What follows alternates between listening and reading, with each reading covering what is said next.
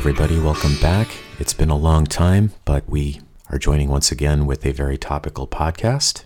Yes, hello everyone. We've kind of been lazy and caught up in our own stuff, but also because many people asked me to reshare some of the podcasts we've done on YouTube, actually, even though they're available on different podcast platforms. So I've been busy with that, reposting some of the podcasts on YouTube, and I'm noticing that number of people joining on YouTube has increased. But yeah, this is a very timely topic. There's a movie called Animal that released in India with a very, very divided audience. It has been a runaway hit. We haven't seen the movie because not for any other reason but that I just don't want to be trapped in a cinema hall for 3 hours and 20 minutes. Yes, it is by all accounts a very provocative film. Neither of us have seen it, so this is not going to function as a review of the movie by any means. It's not fair to talk about that. But whether you love it or you hate it, it's very difficult to sit on the fence, and one cannot argue with the fact that it's been provocative. And many people have been voting with their ticket sales because it has, as you mentioned, Kavita, it's been a runaway hit. A lot of people have seen it in the theater, and I think it's probably a wise decision on our part not to sit for 3 hours. So the interesting thing about this film has been the divided opinions of people. It's gone all the way to the Indian Parliament. There are people who are really criticizing the film as being excessively violent, disrespectful to women, and inappropriate for children to be in the movie theaters. Many segments of the film have been released, whether in reviews or in trailers. However, when I took a vote and said, should I watch it in the theater or not, there were, I think, only 2 men who told me to go and watch it, not one woman who told me to watch it. And so that kind of piqued my interest. Ajit, you noticed something very interesting in just the trailer in the film. Yeah. Before I talk about that, I think it's interesting because this comes back to a larger topic about violence, misogyny, and its portrayal in cinema and in art. But first, as you mentioned, the trailer, you have a very good idea of what you're in store for just in looking at the 90-second clip in the movie trailer. There's a father-son relationship. It's fraught with all sorts of tension, and clearly the main character has some daddy damage, and he's working through it. Very likely there is some toxic masculinity being portrayed in the film itself. But you get many segments with machine guns, bullets being fired, a very violent scene in a hallway, probably a lot of stabbing, excessive violence, etc. Even a woman is clasped by the throat in the trailer, so you understand that there is some aggression towards women being portrayed in the film. This is not without precedent. There's been plenty of violent art, plenty of violent films. Art in general is a reflection of society, but I would argue that it's actually the other way around as well, that it's 2 ways. I think society can be a reflection of art as well. And so this brings up the point of people being influenced by this or somehow imbibing some of the violence or the attitudes that are portrayed in films. A fair point, I'd say. It's also very interesting when you actually look at how people respond. We talk about young minds being impressionable, but I think older minds are also being impressionable. And I feel that you respond to an external stimuli, whether it's films, whether it's a book, whether it's life experience, depending on where you are in your life at that point, what kind of experiences you've had. And I've written about it on social media that for me, any kind of disrespect to a woman, even verbally, even saying something as simple as shut up is not acceptable. But I know of women who are my clients, who are my friends, who are in the family, who have put up with physical violence and have justified it with some excuse or the other. So you are only influenced to the extent that you yourself are damaged or otherwise. Yeah, I think you raise a great point, which is about how we take in art and how we take in that which is portrayed on the screen, or whether it's in a painting or even in music. I think that diet, when we talk about diet and maintaining a healthy diet, it's really about more than what we put in our mouth, chew, and consume. We consume all sorts of material on a day-to-day basis. It's who we hang out with. It's the types of books that we read, what resonates with us on the screen. If we're constantly seeing violence and bullets and misogyny, anti-woman portrayals on screen, etc., it's naive to think that we don't take that in. And we become desensitized to it. Even when a human being perpetrates violence against another human being, when we see it on screen, it's very visceral. When we see body after body, huge body counts being racked up in a lot of films, we become desensitized to it. I don't think it can be argued to the contrary. When the main character actually portrays the violence, it's even more jarring because we are kind of put in the position of attempting to identify with this character. And this is not to say that every main character has to be likable or, we have to identify with them. There are many portrayals of characters. Sometimes the villain is the main character, right? Again, it's naive to think that people don't see these things and become desensitized to it. We do have to kind of dehumanize what we're seeing on the screen. You made a very good point about being desensitized to violence. I remember this conversation I had with the actor Nandita Das after the tsunami hit, and she was talking about how she was eating her dinner. There were reports on television about the amount of people who were affected, how many people died. And she said she was shocked at herself that she continued to eat. And then she said, what's wrong with me? And then she realized that because she's being seeing so much of this in the media, it had desensitized her to an extent that she could actually keep on eating her dinner. On the flip side, a Pakistani journalist mentioned to me how the then President Pervez Musharraf actually stopped any kind of description of terror attacks on television. And within 6 months, all of it died down because they were not getting the publicity that they wanted. So art definitely has an impact, and visual art especially has a pretty deep impact, I think, on the psyche of people. And, people who think that films, books, any kind of medium that conveys thoughts, whether it's a written word or whether it's a spoken word, or whether what you see it visually doesn't have an impact on people, I have said is living in a fool's paradise. Because I mentioned about myself that, I actually saw this Netflix documentary on Arnold Schwarzenegger, and I was so impacted and inspired by it. Before that, all I knew was "I'll be back," that famous dialogue, and I had never watched even a single one of his films. So definitely real and real life always intersect. I don't think anything that has been shown in this movie from the reviews I read is something that's alien. It's not a new script, as I had mentioned. All of this happens in real life, and as a result of that, it makes its way to real life. It's not to say that the film director or the actors who are acting in it are bad people. We were just having this conversation about Keanu Reeves.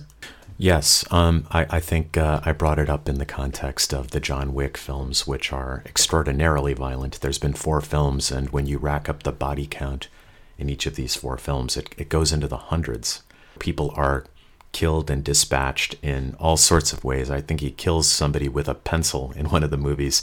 But my point being that you see so much of it after a while that it becomes exhausting, and you almost kind of tune out after a while. It's cartoonish, but people are being killed, and the main character once again is perpetrating the violence. You never see, for instance, a movie made about henchman number 3, right? The guy who is dispatched within 3 minutes into the movie. It's so easy to kind of tune that out. It's unrealistic, and I just want to get back to one thing that you mentioned, Kavita, because you talked about films and you talked about media, the real and the real, R-E-E-L versus R-E-A-L. I think with art and with film, you are effectively putting forth into the public a creative endeavor, right? There's some element of creativity there. Whereas with the media, if you're reporting news, like as you mentioned in your Pervez Musharraf example, presumably the media is there to talk about facts, to report the facts, and what is seen out there. I think it's really fascinating that human beings are just wired to look at awful things. If there's an accident, there are always rubberneckers, like when you're driving by on the road and you see an accident, people slow down, they want to see what all the fuss is about, and it's usually a negative thing. There's blood, there's ambulances, things like that. I think human beings are just wired for some reason to kind of focus on the negativity. And when you're talking about media, the main mantra of sorts is, if it bleeds, it leads. For some reason, that is always put to the surface. You rarely see positive news, for some reason.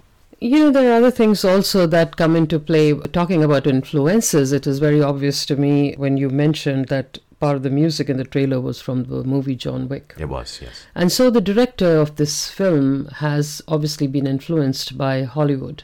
I think you mentioned it to me and I was not aware of it because I don't really look into the technicalities of how Hollywood runs its movies, but you told me that there's no censor, unlike in India where the censor board decides how to rate this film. So you can make whatever you want and release it if you can.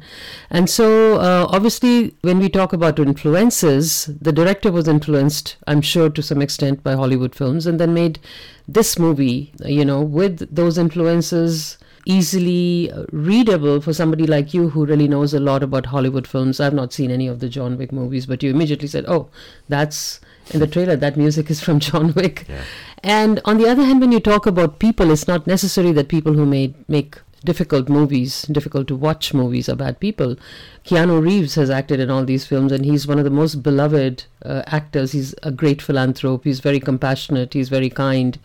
It doesn't necessarily reflect a person's character because somebody said, what kind of a person is this director? What has been his upbringing? It doesn't matter. You were talking about Martin Scorsese and you said that. Yeah, I was talking about Martin Scorsese and even Steven Spielberg, great legendary directors, right? They've made hundreds of films and, some of them have been exceedingly violent. So I think that violence will exist on screen. It must necessarily exist on screen, but it should be issued with purpose. In other words, when you look at a film like Steven Spielberg's Schindler's List, or you look at a film like Saving Private Ryan, these are both World War II-centric films, and they have to portray violence realistically out of deference to the subject matter. You must respect the subject matter. You must portray Nazis as, villainous and, perpetrating very awful acts. And similarly with Saving Private Ryan, there are some extremely visceral war scenes. The opening scene is the storming of Normandy. And I remember that there were veterans in the audience who had actually participated in the storming of Normandy when they saw the film on screen, that it basically sent them back. I mean, they were having flashbacks. They felt like they were on the U-boats going towards Normandy, and it set off some very visceral reactions in people. But it necessarily had to be so because you have to show the chaos and the absolute nadir that war is of humanity. Yeah, you made a very good point here that if you have to portray something, there has to be a reason for that portrayal. Yeah. And so Schindler's List, you could not avoid the atrocities that were committed on the Jewish people. Otherwise, you're erasing a very significant part of history. But a movie like Animal, where there is a lot of violence, there is disrespect to women, on one hand you can say it was unwarranted. On the other hand, you can say that it really is a reflection of society. It's funny that one of the actors, Bobby Deol, who I've met, and he's a wonderful guy, he has a 10-minute villainous role in the film. And his mother, when she saw the movie, she said, please don't act in films like these. Mm-hmm. But he said, look, I'm only playing a character and it is a reflection of society. Just because it isn't talked about doesn't mean it doesn't exist. And I can say, maybe not to that exaggerated extent, but I have seen disrespect to women. I've heard of disrespect to women because people talk about it all the time. I've seen the compromises people make. I've seen violence against women, violence against men. I've seen people with daddy issues. I've seen people with mommy issues. And it really can be perceived by people who have loved this film as the director showing you the mirror. Yes, that's a great point. Along that vein, I wanted to just raise another film that I think we talked about art influencing real life. This is a film that was made by Martin Scorsese in the mid-70s. It was called Taxi Driver. Many people listening will be familiar with it. But Robert De Niro, it was a breakout performance for him after The Godfather. But this is one of those films where the main character is an anti-hero. He's very unhinged. He's paranoid, he's delusional, somewhat misogynistic, and extremely violent. It's very interesting to me that movie came out. It actually influenced an assassination attempt. In the film, Robert De Niro's character attempts to save a 12-year-old. I think she's a prostitute in the movie, but it was portrayed by Jodie Foster. Attempts to rescue her and portrays all sorts of violent acts on other people. Somebody watched this film. He was already unhinged, but he was heavily influenced by Taxi Driver. His name was Hinckley Jr., I believe. He was so taken in with this film that he actually tried to assassinate President Reagan. And in the event of that happening, it just came to light that he was heavily influenced by this film. And so you can't kind of separate that from this guy's acts. And also interesting, Ranbir Kapoor, the main actor in Animal, has cited De Niro's performance in Taxi Driver as a huge influence on him. I remember seeing an interview where he talked about that film and about Robert De Niro and how he idolized him. So it's interesting. Maybe he's trying to kind of portray that in this film. Yeah, I think, we are always a sum of our experiences, what we read, what we listen to, how we are raised. And I think maybe this movie has made a lot of people uncomfortable because either they've lived that or they've seen that and have not stood up for it. Or it could be that people have made compromises and this is okay for them. For example, I had given this comment about one of my clients who told me that her father used to beat up her mother every day and her husband beats her up once a week or once in 2 weeks and then, makes up by giving her jewelry and apologizes and the pattern starts again. And it's been years. She's been telling me these stories. I've been hearing these stories. I've tried to help as much as I can. But ultimately, you can only do that much. And if that is acceptable for her and may not be acceptable for me, how am I to judge that person? We always talk about in many of our podcasts and otherwise also, which most people don't do. Like, don't judge, try to understand. Maybe this film has taken a lot of the stuff to an extreme because, obviously the director bragged about the fact that his next movie after Kabir Singh is going to be even more violent. And now that this film has been a huge hit, he's making a sequel called Animal Park, where he says the degree of violence is going to go up as well. Are we going to be proud of the films we've made? Are we going to be proud to show these films to our daughters when they are older? It was a point I raised. Ranbir Kapoor and Shahid Kapoor, who acted in Kabir Singh, both have daughters. Would this be a piece of art where they would tell their children that, oh, it's only a film, I was just portraying a character? And what would be the child's reaction? Does that mean that a certain amount of violence, a certain amount of disrespect to women is acceptable in society? Are they just showing the mirror? I mean, if I was in their place, I would not do films that I'm not proud of. If they're proud of what they're doing, well, that's fine. We can't really change anybody else's mind or attitude. And, many of these actors come back and say, I regretted doing that film. I shouldn't have done it. But fame, money, material things seem to be of great importance in our society today. So anything goes in the name of art, perhaps. Anything goes in the name of what you're putting out.